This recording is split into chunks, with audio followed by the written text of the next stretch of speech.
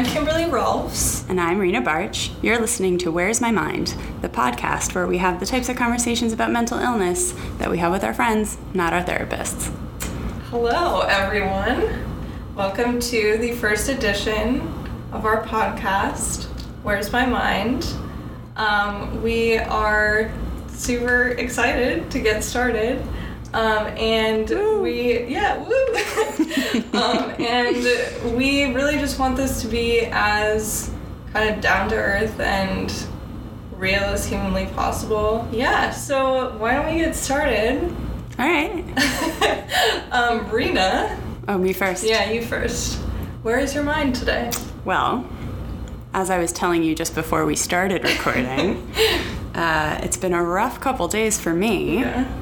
So I guess just as a quick intro to why we're doing this. Yes. So Kim and I met. We actually met working at a coffee shop, working at Stumptown in New York City. Yes. At different stages in our lives, but found that we bonded over the fact that we're both mentally ill. Yeah, super mentally ill.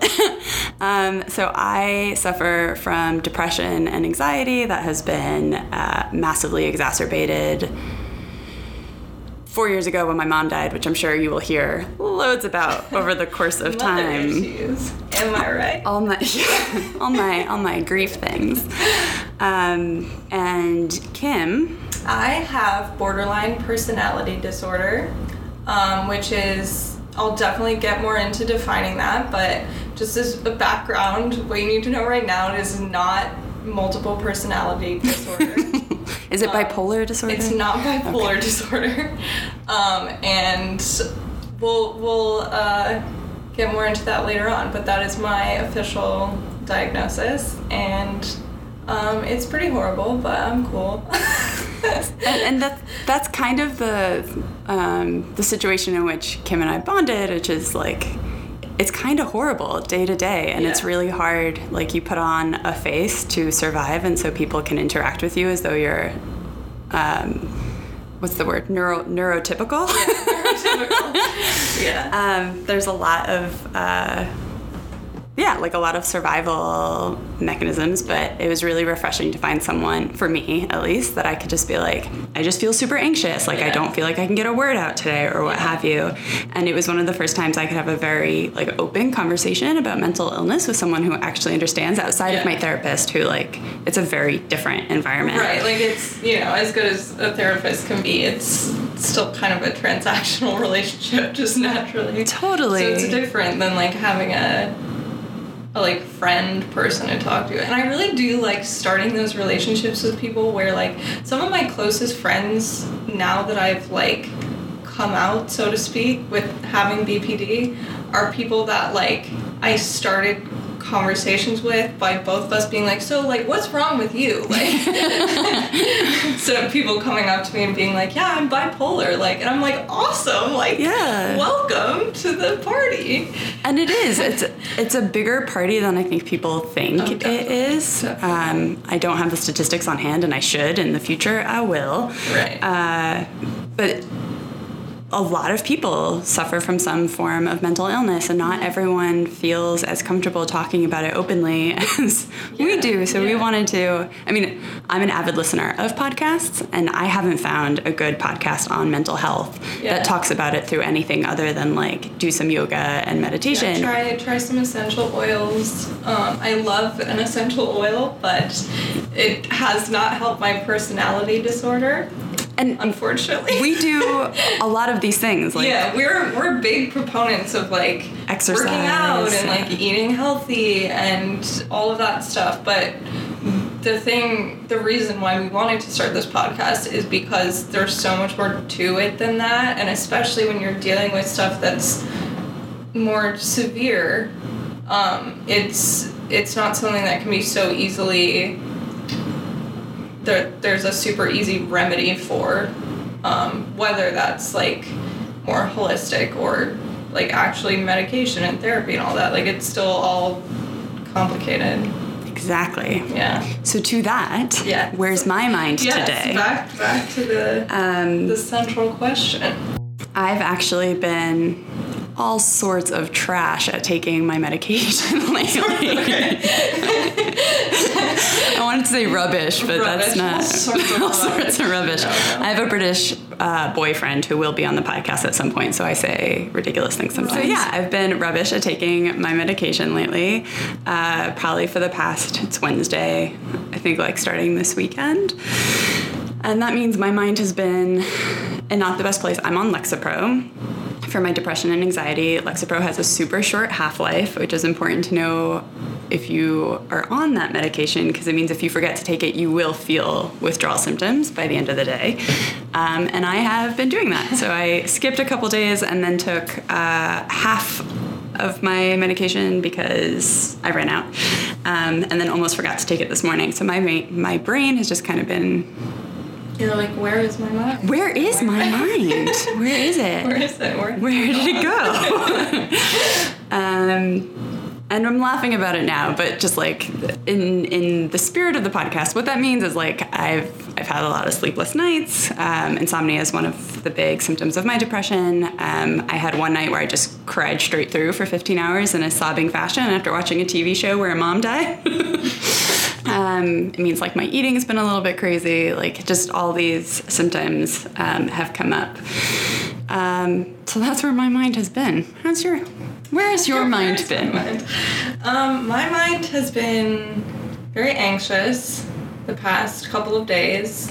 One of the main issues I've been dealing with lately is trying to like navigate the different relationships in my life, whether that be like friendships or like romantic. Like I'm trying to date you guys. Like I don't do that. Partly because it's just not my personality, and partly because it's hard to date as somebody with mental illness, especially something that affects my relationships so intensely. Like whoever gets involved with me is like gonna know immediately, and we're like gonna have a conversation about it, which is just like a tough thing. What? I did go on a date last night, which has been causing me anxiety for the past several days leading up to it, because I thought I was going to cancel it. I was like, I can't do this. From an outsider perspective, I've known Kim now almost 2 years. Yeah. This is the first date I think I've known you to go on. I've been on like maybe 2 other ones in the past. But it's not a common occurrence. 2 years. It is not a common Very occurrence. Exciting when you told me you were going on the date. And it's really because I truly like avoid it at all costs. Like any situation which, I mean, this is just like deep-seated issues, but like any situation in which I'm gonna have to like get close enough to someone to be in a situation where like we would go out on a date or I would develop feelings for them, I'm immediately like, oh God, like stay back. Yeah. You don't know what's happening here. But I'm trying to work through that, because it's definitely been in the past few years, as I've gotten more awareness surrounding my mental illness and like the ways it manifests, the more I've kind of like tried to regulate myself to a degree that's not necessarily healthy, and like had a lot of self-awareness that's almost excessive. And now I just kind of need to learn to balance that with like my self that's more impulsive and does stupid things sometimes, and try to just like live my life like a normal 24-year-old to some degree. Yeah. Rather than feeling like so restricted. But yeah, that's, my mind is all over the place.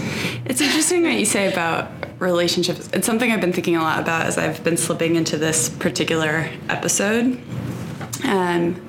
Because part of what, like when I'm feeling the most depressed, I start feeling very worthless, right? Yeah. And worthlessness to me is very like synced with loneliness, right? Because if I were I totally feel that. With people, I would get some worth from their love. And I have a very loving partner of nearly 10 years who, in my low point where I was like, I'm feeling worthless, reminded me that I have a lot of worth. Yeah.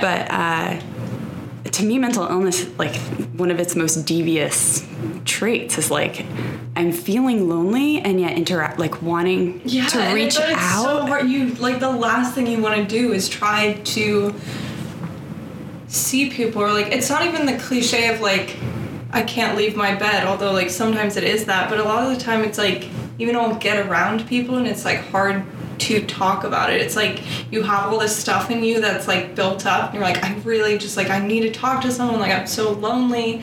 Then you get around people that like kind of like want to listen to you and like ask you how you are, and you're just like, I'm just exhausted at the prospect of like putting all of that out there again, because I've been going over it in my own mind so much. So then it just is a cycle of like feeling isolated because I didn't talk about it, and then like and the whole thing repeats again. For me, sometimes it literally is just like needing to be around people, but to be around them I need to start performing a way of being or feeling that is not true to how I'm feeling in that moment. And that performance to me is exhausting because I am like super introverted, don't like being the center of attention, and it's a lot of effort for me to do in general.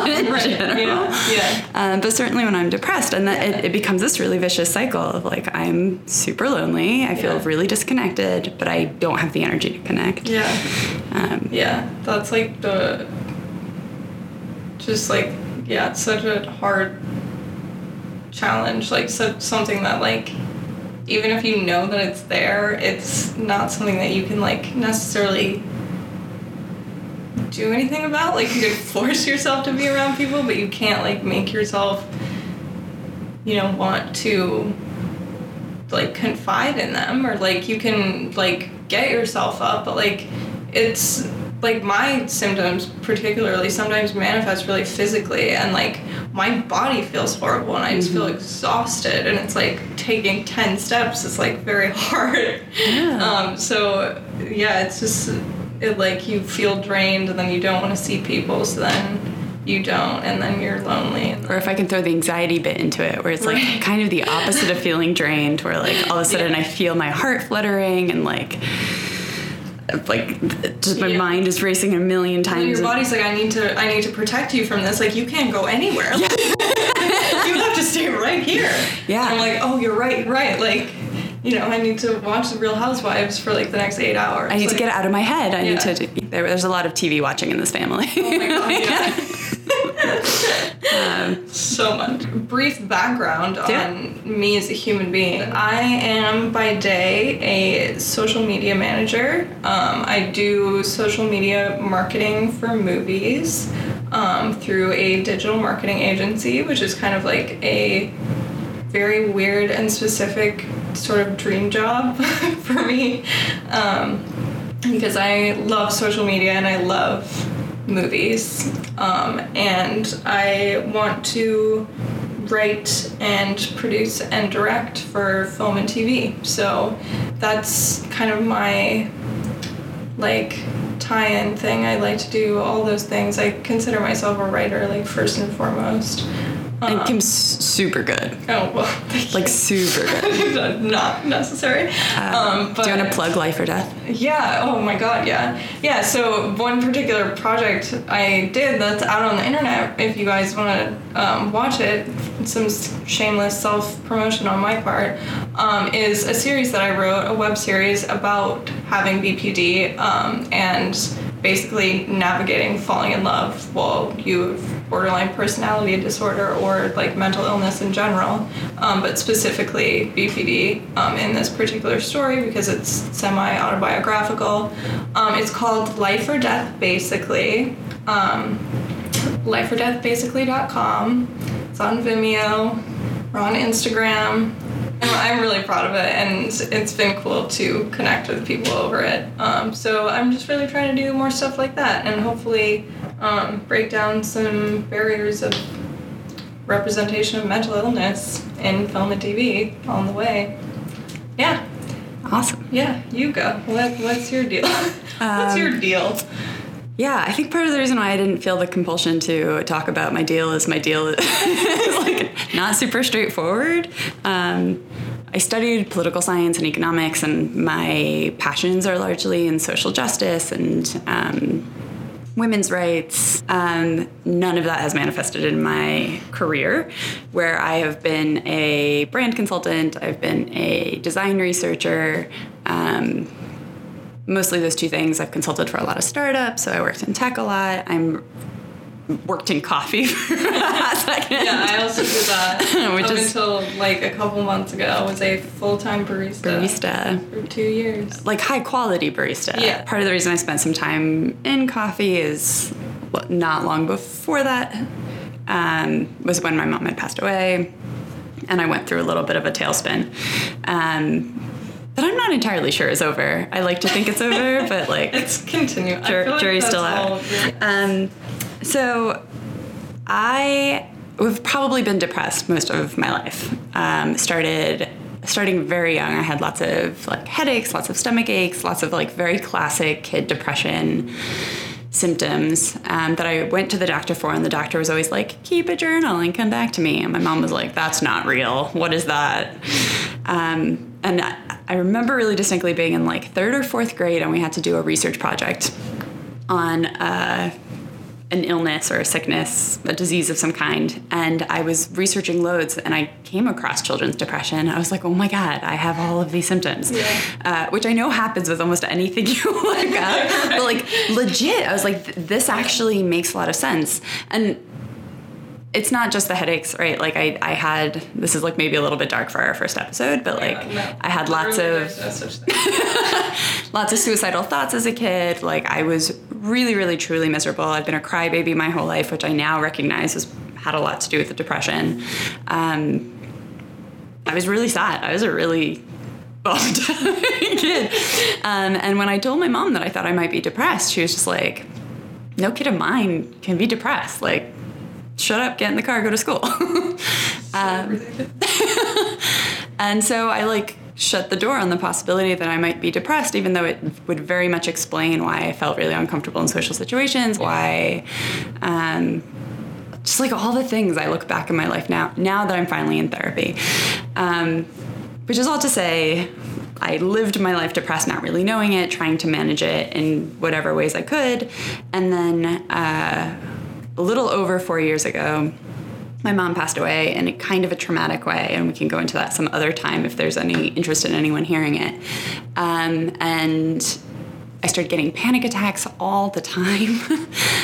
It became really unsustainable, so I finally went to go see a therapist. And now, being in therapy for almost 4 years, I know that I've probably been depressed my whole life. It's so weird to see sometimes like how far those roots go back, and you like remember something you did when you were like 10, and you're like, oh my God, that was the depression. Or the anxiety. Like anxiety's been like, I used to, whenever I had to go anywhere, when there was like an event, I would need to check and this was before people had cell phones on them all the time, and certainly not smartphones. So I would like double, triple check the time and address of every event. I would need to write it down. I would write it down in multiple places so that when I showed up, I was like terrified of walking into the door. I don't know what the fear was. I get that though. But I was afraid of walking in and finding out. Do that. Like I'm afraid I'm going to walk into the wrong place, wrong time. Yeah, like totally. I'm going to interrupt something important. Like, I totally get that. And that's anxiety. Anxiety. And it wasn't anything I shared with anyone because it kind of feels crazy, right? Like, I mean, not to me, but right. But yeah. But growing up in a household where like you can't be depressed, right? Totally. Right? Yeah, you manage your shit. Exactly. You get very good at like not showing anybody and anything. Just trying to find a coping mechanism for it. So the last 4 years, I started therapy, I then got laid off from my job, my tech job, which was probably good because I was having like panic attacks in that job every day anyway. Finally went on medication, and we'll have a whole episode on medication and the trials and tribulations of going on and off and all that stuff. And it's only really in these past 3 years, I'm way more functional now on my medication. I have a much better sense of myself and what part of, it's a process, I'm not there yet, but I'm starting to understand which of my behaviors are mental health driven and which of them are actually my personality. Right. And that's hard to pull apart sometimes. So hard, especially when I know you and me too, like we've both been mentally ill from a young age, like even though we weren't diagnosed until later in life. And so it's like you grow up forming your entire like sense of yourself and your entire sense of your personality around this thing that like later you realize might not be something inherently that's part of you, but might be like a symptom that you can address and change, which is just like a weird, like trippy thing that I feel like most people don't have to think about. Yeah, and it kind of shakes the ground you walk on, right? Like, because I don't know, and I'm still learning. Like, what is my personality and what is my illness, or like my illness is also a big part of my identity. So maybe it is my personality. Like, and then like maybe it's all just one thing. You know? Like. But it's very easy to, especially because it's, it is identified or called a mental illness. I think that's part of the reason I want to try to separate it from my personality, because I don't want to be like, oh, all these negative traits over here that are happening because of a chemical imbalance in my brain, those are like a core part of who I am. Yeah, there's definitely some danger to that, I think. Yeah.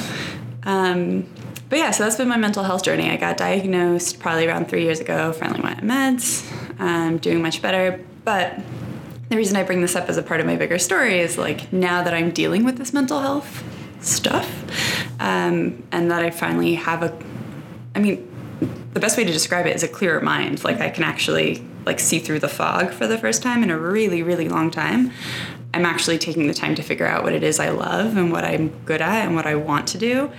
And that's been a process. So I am not working as anything right now, just applying to lots of stuff and trying to figure it out. That's my story. What has your journey looked like, and how have you come to be the functional human being you are today? I am sometimes functional. A lot of the time I'm not very functional, which I think surprises a lot of people because I do present as extremely high functioning, I would say, to people that don't know me. For sure. And haven't looked at my Instagram.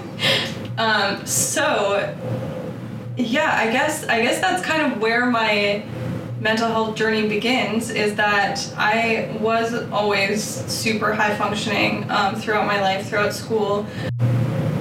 So throughout my life, I had always had difficult relationships with other people.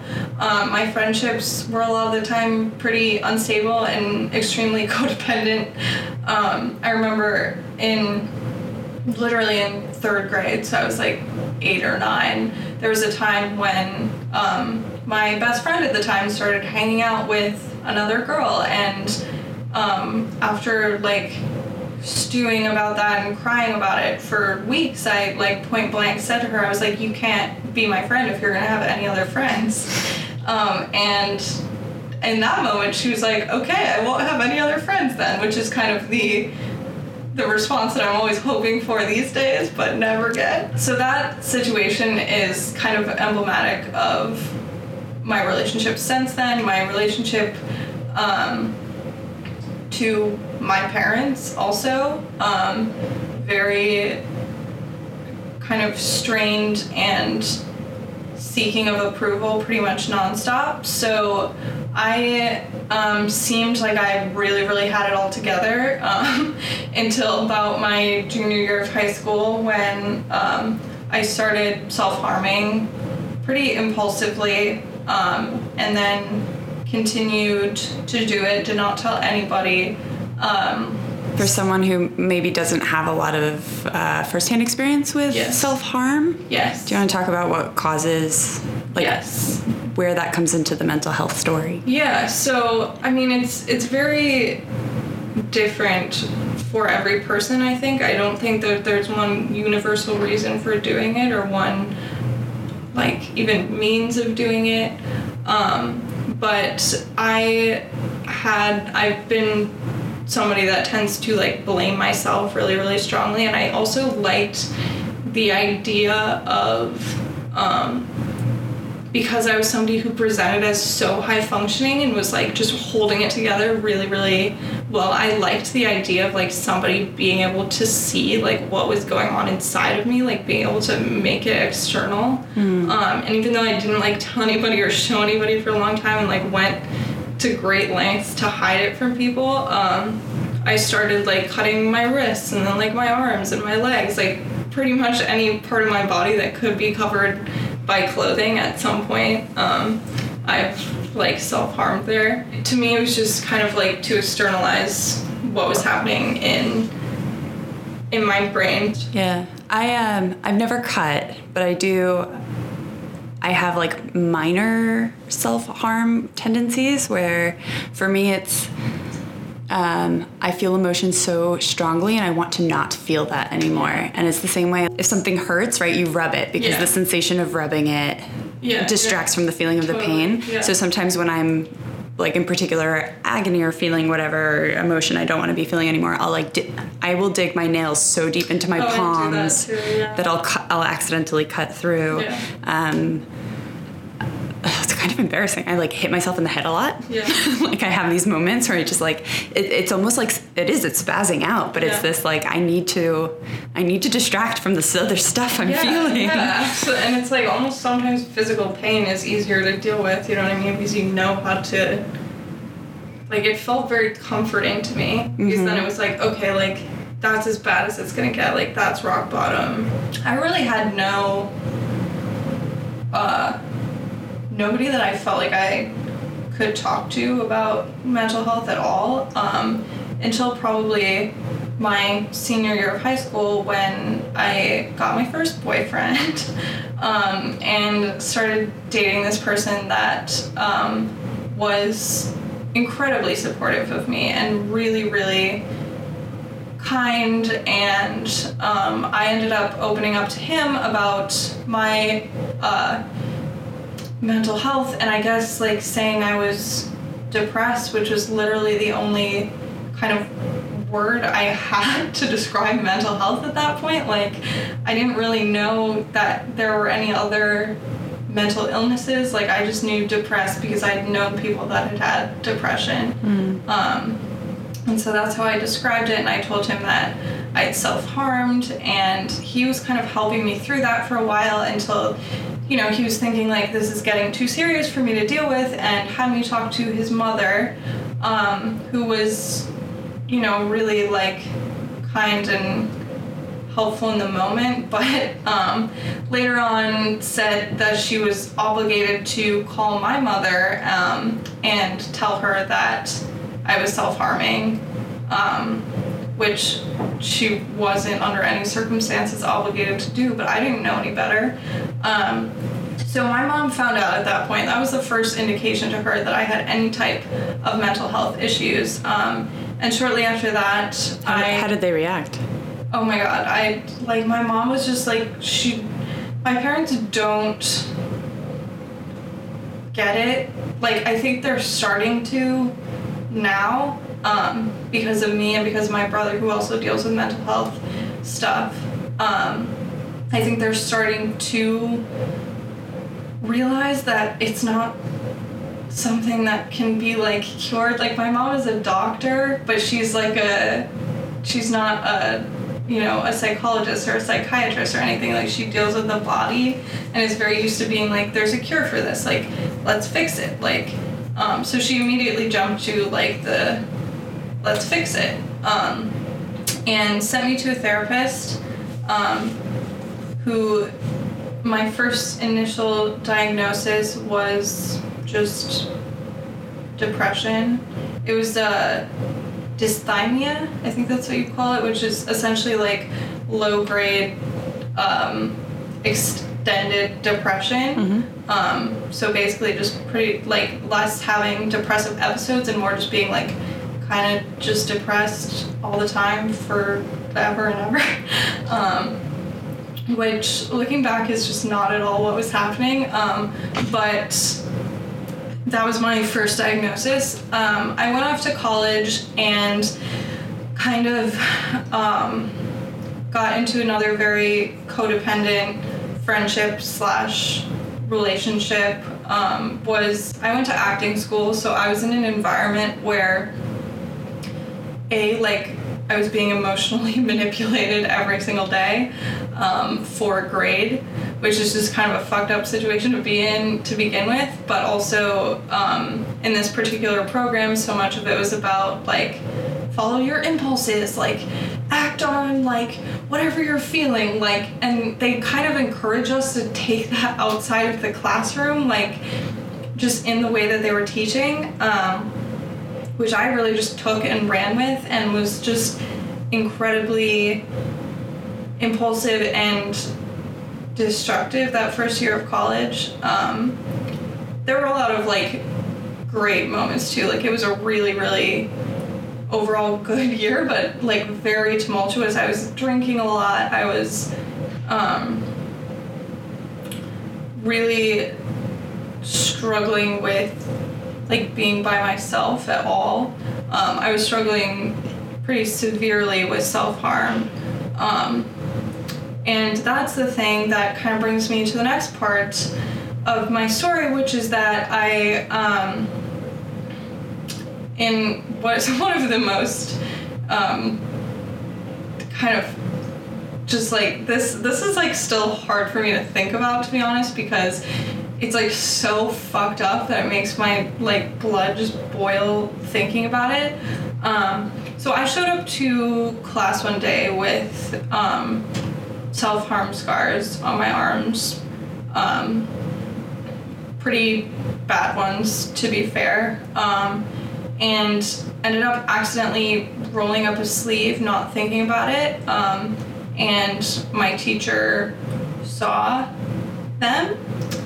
And immediately I was sent to the office to talk to the student, like, counselor, sort of, but she was not, like, she wasn't qualified to do that. Like, she was probably, like, a couple years older than us. Like, she was not equipped to deal with a crisis situation or any kind of serious situation at all. So I had to go sit down with her, and she was basically like, you know, you have to, like, show me your arms. And, like, I didn't know what else to do, so, like, I showed her, which is, like, so It's such a combative way to address. Right, and it's like, there are so many stories like this too, where people dealing with self-harm are like, it's almost like you've committed a crime. It's like, show me what you did to that person. It's like, you almost, like, forfeit your right to privacy and autonomy over your own body. Like, so what would be the harm with starting with, like, how have you been feeling? Right, and that's not what happened. And it was kind of like, you know, like, I don't understand why you're acting this way. Like, and I think I said at some point, like, other people here do this too, because I knew that other people did, and they were like, well, they're handling it better than you. Whoa. Yep. And then at that point in that conversation, so I was being, like, too combative, I guess, for this woman to deal with. So she called in the head of the school, literally the founder of the school,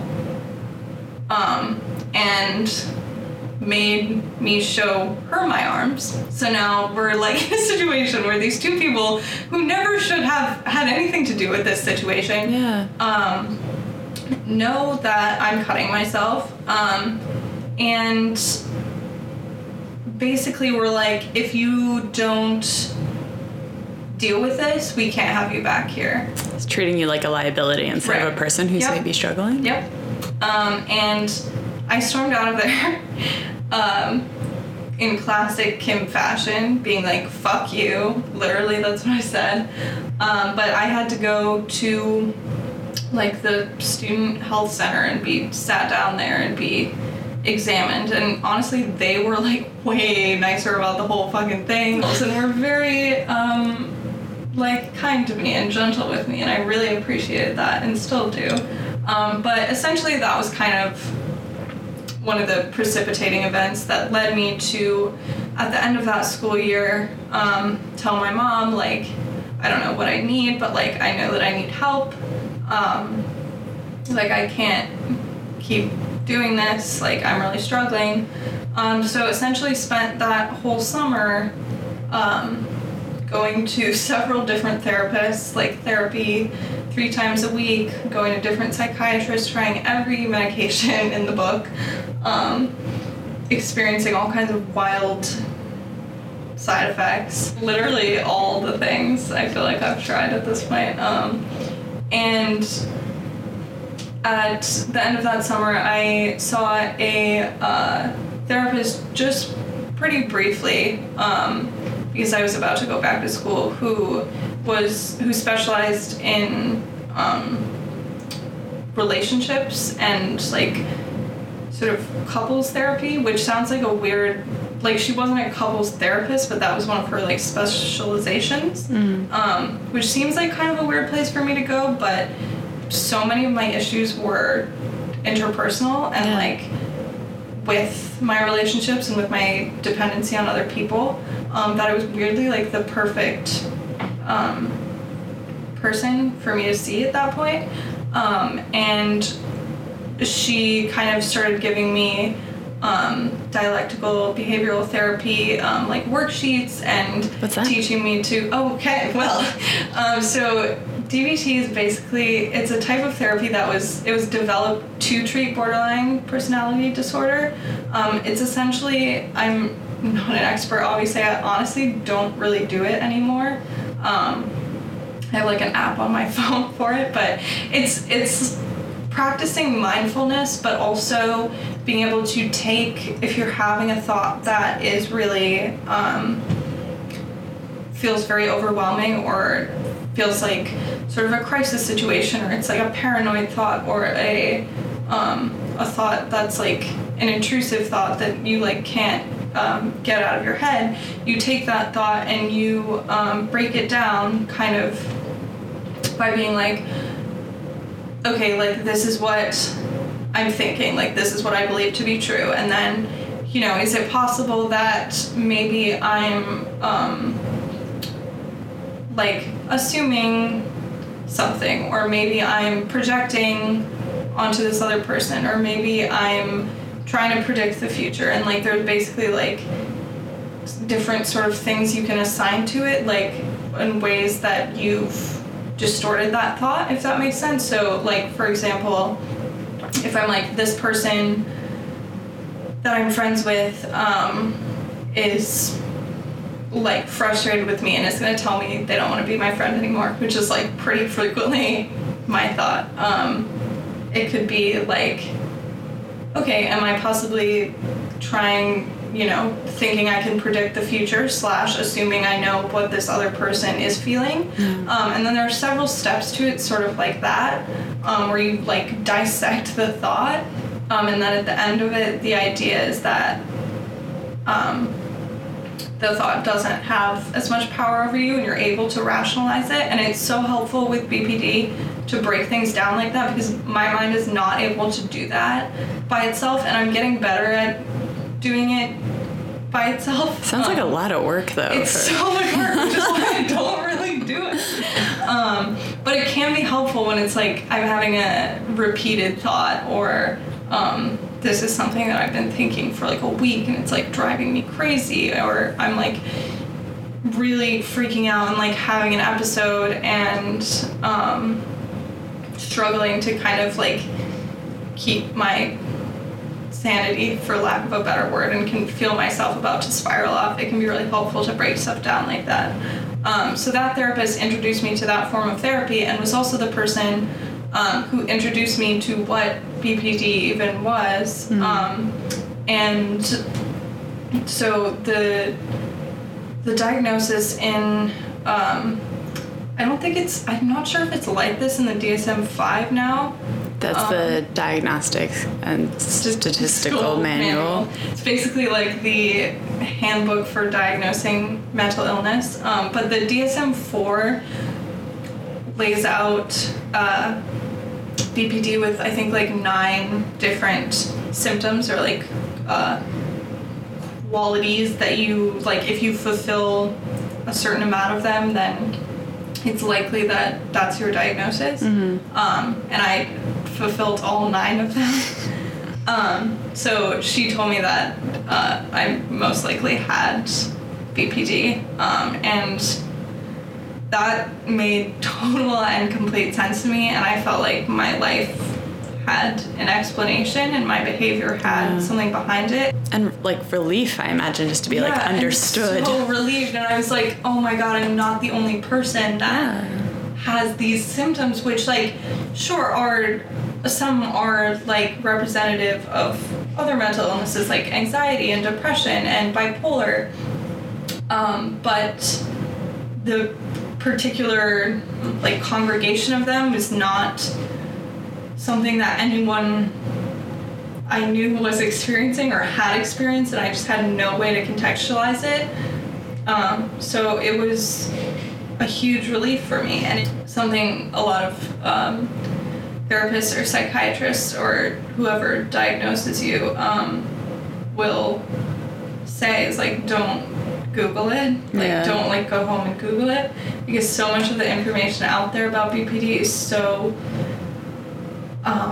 just like negative and punishing and kind of like, here's what to do if you have a person in your life with this horrible mental illness, like here's how to get away from them safely, essentially, because there's so much stigma surrounding BPD. Like if you think about just the amount, like the only representation we have of that kind of codependence or fear of abandonment or emotional instability is in like movies about like stalkers and like in portrayals of abusive relationships. And that's not to say that no one with BPD can be abusive, but there is a stereotype that everyone with BPD is manipulative and is incapable of being anything but an abusive partner, an abusive friend. But those kinds of representations of all mental health issues, like, they drive me crazy, because it's when they're undiagnosed, ununderstood, and unsupported that things manifest that way. And it's not your fault, right? Like, it's literally a chemistry in your brain that is causing you to act a certain way. And without support, you're never going to be able to fix it. If you have no self-awareness surrounding it, obviously it's going to, like, go bad, and it's going to be hard for you to deal with anything. And it definitely was before I was diagnosed, because I didn't know what was happening to me. But now I feel like I have self-awareness of it, and this is true, I feel like, too, of a lot of people with BPD, is that we all have so much awareness surrounding our emotions and our mental health that we are thinking about everything that could go wrong, like 10 steps before anybody else is. We're considering if we're being manipulative, we're considering, like, is this healthy, is this unhealthy, how am I treating this person, because that's, like, necessary to us being in the world as functionally as possible. And it's not like a switch flipped and all of a sudden I was like perfect and always acted rationally, and obviously this is still something that I work on daily. Like, it's a daily thing that I have to consider. Even though I have self-awareness and understand where my emotions are coming from, like, I can't stop them from coming. So it does take a lot of energy to try to regulate my mind so that I'm not acting in a way that's harmful towards myself, but also towards the people around me, because that's, like, you know, my friends are the most important people in my life. They've, like, supported me through everything, and I know that it isn't easy to have a friend with severe mental illness. Like, it's very, very hard. I can really relate to that. Obviously, the symptoms are a little bit different, but when I first realized I was depressed, and I realized, like, my anger or when I lash out, some of that is depression. Just being, like, irritable. And it took me a while to realize that was because of my depression, but it's also really easy when I'm feeling irritable to be like, well, it's because I'm depressed, okay? And, like, not have to be a person about it. And it's not so easy to just not be irritable, but you have to be aware of, like, it is somewhat within your control to not act on that irritability. Right, and it's not even a thing of, like, I think now the thing that I've like just been really working on since I kind of accepted my diagnosis, and especially since I started talking about it with people, which happened basically through me creating this web series that I talked about and sharing it. Like, that was me coming out to the world with like this full, you know, my full everything, mental health wise, can be really frustrating because it feels like, okay, like I'm stuck like this forever. Like, I'm gonna have to deal with this forever because BPD isn't really something that there's a cure for, you know what I mean? There's no medication that's gonna fix it. You can really only address the symptoms and try to address your thoughts, but it's like something I'm most likely gonna have to live with forever. And so it's kind of just about having compassion for myself, but also having compassion for the people around me and kind of trying to explain myself to them as much as I can. And like, my friends at this point have gotten used to me being like, I'm having a borderline episode. Like, the stuff that I just said in the past 5 minutes, like, I feel it really, really strongly right now, but I recognize this is where it's coming from. Like, and, you know, at this point, people know to be like, I love you, like, I understand, it's gonna be okay. And just being able to know that myself, but also understand it enough to like articulate it to the people in my life so that I can develop stable relationships is just like the most like valuable thing, I think, to me. And it could be really scary too, right? Because it's a burden you're putting on a relationship. I definitely feel awful about it sometimes, you know, like, and I know that you get this too, because trying to explain, you know, the way your brain works to someone that doesn't experience being in your head, like, and you really want them to understand, like, that's like so challenging. Yeah. I think I have it a little bit easier, not that this is a competition of who has it harder. Most people are at least somewhat familiar with depression, and it's, especially in the last couple of years, more people are coming out and talking about being depressed, and it's okay to bail, which I think is like the number one way that I'm so depression manifests. That's, like, become, or at least like amongst our like friends has become so acceptable to be like, I'm just too depressed to come out tonight. Yeah, and I am also friends with people who suffer from depression who like bail on me all the time for that, and I have a hard time not getting pissed off too.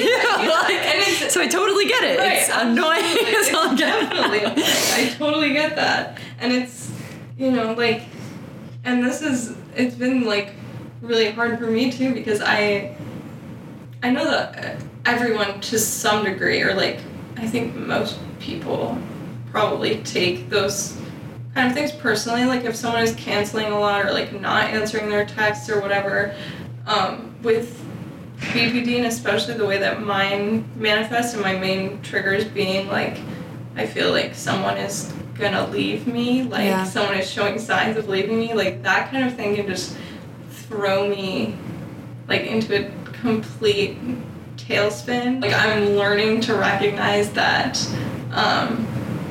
someone can not have time for me right this second. It doesn't mean that they don't love me or that they're planning on cutting me out of their life. Yeah. For me, I mean, depression has had a really, really big impact on my relationship. He was with me when my mom passed away, and that brought out the like deepest, darkest depression I've been in a way where I was no longer functional. And it's really hard to explain. The irritability one is a really big one, right? Because irritability also passes as like being a dick. And like, I don't mean to be a dick. It's just the way I see the world right now. I'm reacting to the world I'm seeing, and the world I'm seeing is calling out this reaction in me that I can't control. I know exactly what you mean. Yeah. I can control it a lot better now that I'm medicated, but this is like when I was going through it. And it's really, for us, it's been the smallest things that are the hardest. Like, he understands when I have a hard time getting out of bed. He understands when I'm crying a lot. I don't know that he always knows how to deal with me when I'm crying a lot, but he gets it. The biggest one for us is forgetfulness, which is not a common symptom or not a commonly spoken of symptom of depression. But because your head is so much in a fog, you have a hard time taking in details from other people's lives.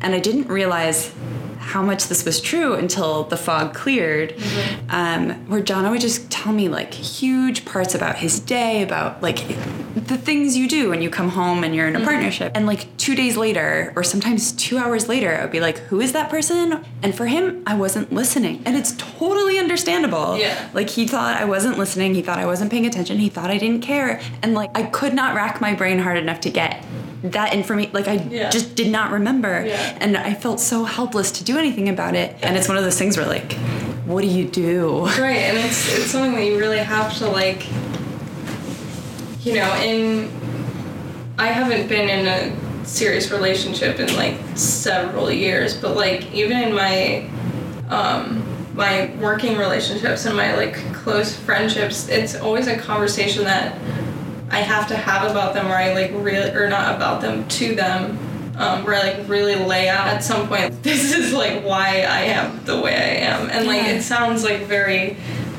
kind of dramatic, but it's almost like anyone that I get close to, I want them to just like read like a page about what BPD is, because it's gonna help so much for them to be more sympathetic towards me, and for me to be more sympathetic towards them. There's so much overhead, as though building a new relationship isn't hard enough. You have to be like, read this one pager on how to don't date you guys. It makes all That's the why sense. I don't get close to people very easily.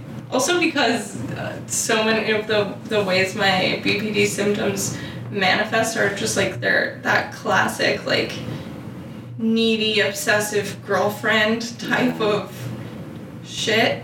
Like, where are you right now? Like, why haven't you texted me back in 2 hours? Like, you know, like why can't you, like, just crying irrationally, like at having to leave someone that I'm gonna see tomorrow, like, and that stuff is difficult to explain to people that only know that as like a stereotype of like a crazy girlfriend. Yeah. As though fighting female stereotypes isn't enough of a battle. I know. Every day. I like embody this stereotype, and like at this point, I'm like, I'm not proud of it, but I'm like accepting of it enough that I'll like own it. Like it says in my like dating app profile, like, do not match with me, like, if you can't handle emotional women, like, you know, like, just stay away, because I know myself well enough to know that it isn't a flaw in who I am. It's just, it's something that I'm working on, and everyone has things that they're working on. It just so happens that mine are, maybe can be a little bit more intense than the average.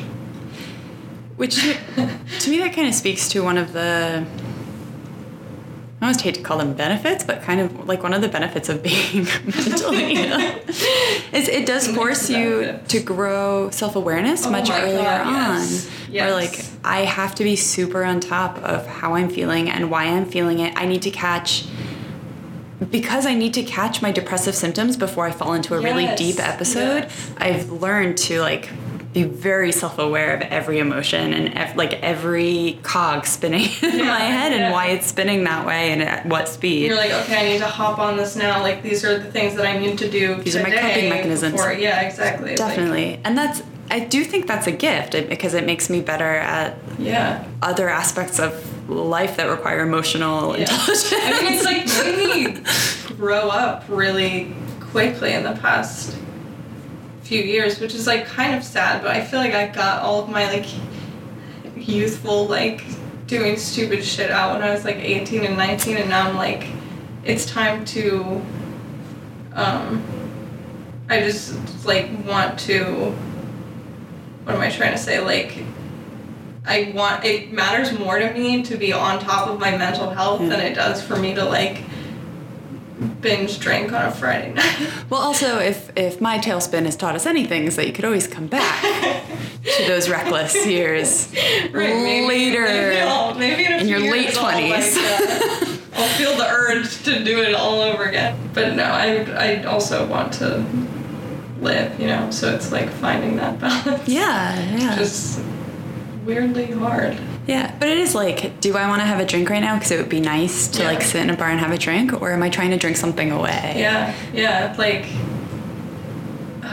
so much, like, and and that's another thing about mental illness is that, like, you really have to analyze all of those things to be like, is this me about to slip into something destructive? Like, or is this just, you know, do I just need a break? Do I just need a drink? Do I just, like, really want to, like, do I actually like this person I'm about to sleep with? Or, like, am I sleeping with them to try to be destructive? Like, Yeah. you know, like, all of that stuff, or is it, like, because so many of the things that are just normal, like, impulsive, crazy things that you do when you're a young person, like, for me, those, A, either set off really destructive behaviors, or B, are really destructive behaviors, and I can know that they're destructive and still do them because I'm trying to be destructive. Yeah. Yeah. So, what do you wish people, in addition to everything we've said so far, like, what do you wish people knew about BPD? Like, top Literally 3. anything. Like, I wish that people knew what it was. A lot of mental health professionals don't want to treat people with BPD because the prognosis isn't good, because it's, you know, they might not be able to fix it. And so I wish that people saw more of the, like, person behind the humanity in it. humanity behind the disorder, because I am just, like, a normal person, but I'm also someone that has this disorder that's so heavily stigmatized, even amongst people that know a lot about it. Yeah, what do you wish people knew about depression and anxiety? I mean, I think there's a lot more awareness around depression and anxiety, obviously. I think there's a lot of conversation, and I don't want to diminish people who have, like, more minor forms of depression and anxiety. Mm-hmm. Depression can be very situational. Yeah.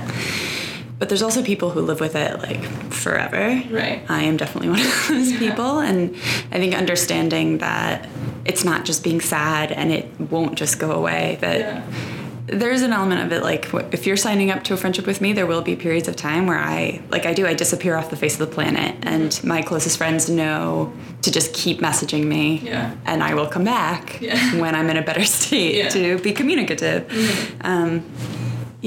So knowing that those people who say that there's a range, a spectrum, I guess, of depression and anxiety, I do feel a little bit luckier, even from when I first got diagnosed. Yeah, over the past few years, it's gotten to be, and this is much less stigmatized. So amazing that it's gotten to be less stigmatized, and people are more willing to talk about dealing with mental health. But not to chime, I'm gonna let you finish. But no, it's so good that people are talking about mental health more. But I think one of the things that we definitely That's exactly what I was gonna say. That's exactly what I was gonna say. Some of the way that people are talking about it is not serving to get rid of stigma. It's just changing it almost. It's because the people that are speaking up are people that had one depressive episode or deal with high functioning anxiety, and, like, those things are hard in their own way. They definitely are, and there are things about them that are challenging and that maybe I don't understand as someone that doesn't have that deals with, like, a different disorder, but there's still such a lack of representation of anything beyond depression and anxiety, and beyond, like, that typical narrative of I had this one breakdown and I hit rock bottom and I've been building myself back up since then, because, like, I know there are definitely peaks and valleys of this shit. Like, you hit rock bottom and then you're like, oh, there's more under here. Like, I'm going down still. Yeah. Or even if you come back up, doesn't mean you won't go back down again. Right, exactly. To me, that's been one of the harder things. That's so hard, because it's like, oh my God, now I'm, like, going backwards, and it's not. It's just, like, the journey isn't the journey that most people portray it to be. The journey is, like, for me, it's literally daily. Yeah. And I've definitely had those moments where I'll message Kim and I'll be like, I'm really scared because I'm having a good period, and I know I'm kind of afraid it's going to come to an end, and I don't want it to. Like, I know this isn't going to last. Yeah, and it's like, how do you gotta, like, enjoy it while it's there, but also, like, prepare yourself for when it's not going to be. Because if you forget, and that's happened to me too, where, like, I forget that it can be bad, and then the symptoms start coming up again, and I don't catch them. Yeah. Because I forget what rock bottom looks like. Yeah. So yeah, it's a daily struggle. And to piggyback off of what you were saying, like, it's great that there's so much more awareness of anxiety and depression, but when people normalize those really, like, more slightly more surface level versions of these illnesses, or, like, more socially acceptable. Yeah. It further stigmatizes the worst versions of them. Absolutely. Like, and that's kind of what we want to combat in these conversations. Yeah, like, something that I always say is, like, you shouldn't be, like, talking about how much we need awareness of mental health, or, like, posting that a celebrity suicide was so sad, if you are not going to be actually pushing for reform of our mental health care system, if you're not going to have compassion for the homeless person that's talking to themselves, if you don't have compassion for addicts, if you aren't scared of people that experience psychosis, if you say shit like, you know, like, oh my god, like, he's so bipolar, or, like, sorry, I'm just, like, really psychotic about having my room clean, like, I'm, like, super OCD about this, like, you need to address all of those things before you start talking about how people need to be more accepting of mental illness, because we really have to start from the people that need the help the most. Yeah. And go from there. Hear, hear. Hear, hear. Hear, hear. So we don't want this to all be doom and gloom. A lot of what we hope to talk about is coping mechanisms and how this is about surviving with the illness every day. About just, like, everything sucks. And obviously our processes change with the journey. But how are you coping now? Like, in general? Like, in general, yeah. What are your tactics? My tactics? Well, the number one best thing that I've done for myself over the past few years is getting into working out, and specifically boxing. And I used to be so resentful of those people that were like, just exercise, like, it's good for you. But it really is about finding something that you actually feel better after you do it. And, like, for me, boxing is that, and it's given me an outlet for this kind of, like, destructive energy that I otherwise would be taking out on myself.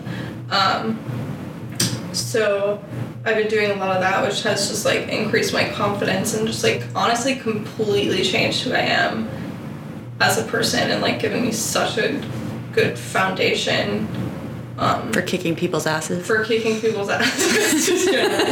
just, like, walking into a room or, like, walking down the street and knowing, like, if all else fails, like, I could punch this person in the face, like, that just feels good. Yeah. But in addition to that, I take medication. I try to I honestly, like, have an app on my phone that tracks all these different things for me, so I make sure I'm sleeping enough, drinking enough water. Have I socialized today? Have I, like, reached out and talked to somebody? Have I done something today that challenges me? Have I eaten stuff that makes me feel good? Like, did I eat enough? Like, all of that kind of stuff, just really making sure that I have a foundation of healthy habits, so that when I do get hit with an episode, it doesn't completely knock my entire life off track. Yeah. Yeah. What about you? How are you coping? Very similarly. I mean, for me, the number one thing is medication. The decision to go on medication was very, very hard for me. I don't take medications often, but I am definitely someone who should be. And I think a lot about being able to go off of it, but I feel things very, very strongly. Like all of my emotions, I feel at a 15. And the relief I felt when I finally got on medication and some of those things were numbed, like relief. So that's my number one. And remembering to take it. Yeah. Which I'm not always very good at. I'm not good at it either. It's hard. It's such a twisted, vicious cycle, too, right? Because, like, when you're depressed, you're really bad at taking care of yourself, and the thing you need to do is take your medication, and it's hard to do. Sometimes you're like, I'm not ever like, I don't need it, but I'm like less likely to be thinking about my mental health. So I'm not thinking about my like medication. Yeah. So medication's number one. Sleep is number two. I will caveat this by saying I'm aware I'm not working right now. My schedule is super flexible, which enables me to focus like 100% on my well-being. But I do make sure to get at least 8 hours of sleep every night. I go through a very convoluted process to make sure I'm asleep, because falling asleep doesn't come easily to me. So like I do lots of warm baths and candles, smoke some pot sometimes, Ativan in a pinch. Ativan in a pinch. I do like. Title of my memoir. I drink like lots of soothing, like turmeric, ashwagandha mixes. Like I like all that. They're so good. She like made me one the other week, and it was so delicious. With some oat milk. With some oat milk. Oatly sponsor us. Oh yeah, for sure. We're the biggest fans. So doing lots of that, like candles, like all that really calming stuff to help me fall asleep and make sure I get a decent sleep. And then, exercise. I started doing yoga around the same time I got diagnosed, and that just giving me that time to be entirely in my body helps me get out of my head. Mm-hmm. And since then, have taken that exercise regime to like the next level. So it was just like predominantly yoga and the occasional running. Right now, I do yoga, I do spinning. Kim has gotten me into boxing, which was my resolution for 2019. And we've been pretty good at going at least once a week. Going at least once a week. But it's really good. I mean, for all the positive benefits anyone talks about, right? Like it's nice to feel strong. It's nice to feel better in your body. And it does sound really rote because that's what everyone always says when you say you're feeling depressed. They're like, just go for a run, get that endorphin boost. And yes, that is why it works. Sometimes you do that when you're depressed and you like don't feel good afterwards anyway. Definitely. But it is about building exactly what Kim said. It's about building a good base. None of these things work when you're in the deepest, darkest depths of depression and you haven't started doing any of these things yet. Absolutely. All of them feel like incapable. When you have been doing them and you're in a really dark place, it's like you have to forgive yourself for not like wanting to do all the things that are super good for you. Right. When you like gotta like, you know, maybe you like you make sure your house is like stocked with food, like just in case, you know, like that kind of thing. But once you have a good foundation, like I know I start feeling anxiety, the first thing I do is I go to the gym and I spin it out. And it's the only thing that lets me feel a little bit more at ease. If I don't do yoga at least 3 times a week, I'm not someone you want to be around because I get into my head. I get really, really anxious. So it is a lot of that stuff. Being really conscious about what I eat and how well I eat. It also happens to affect my sleeping, my exercise habits. So it's all interconnected, but it's a very like meticulous self-care regime to make sure functional is the best way to put it, right? Like, because there are those days where getting you back up to like I always think about it as like, you know, some people just wake up at like a certain baseline level of like humanness, and like I'm really doing all of these things not so that I can like optimize myself and be like, you know, like the most productive, like greatest person in the world, but just so that I can like reach the level of like a normal functioning person. Like a 5. Yeah. Like a 5. I'm really just trying to like, you know. And it's about being able to function, because I know it is a bit of a trope of like the depressed person who can't get out of bed, but when you have that feeling of like literally not being able to step your foot onto the floor, out of the bed, like I'm sure I will feel that way again.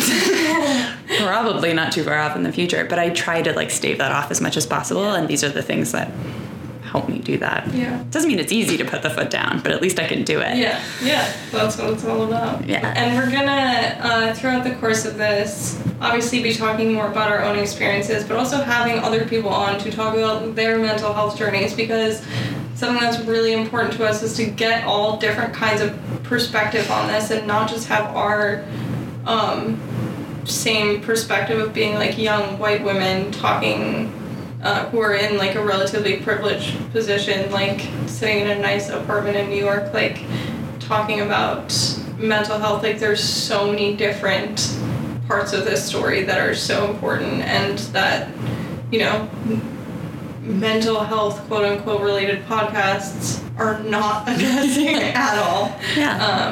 Yeah. It's and different communities deal with it differently, and mental health illnesses, as we said, it's about connection and disconnection. Part of the reason we put that out there is if there's anyone you want to hear from, or anyone you know who would be a really good candidate, definitely. Or if you have a story. Or if you have a story. That if you've dealt with something you want to talk about, like honestly, I want to talk to anybody and everybody. Like, you know, we want this to be like a community. A community where it's not just the same surface level conversations around mental health. It's like we can actually get into the real shit, and it's not like a thing where anybody's going to be scared off. We're all going to kind of just no shame like, here. Feel you. Yeah, definitely. That's the mood. So you can tell us about all of that at Where's My Mind Pod on Twitter, on Instagram, where'smymindpod.com for more information and hopefully more episodes. Yes. Stop.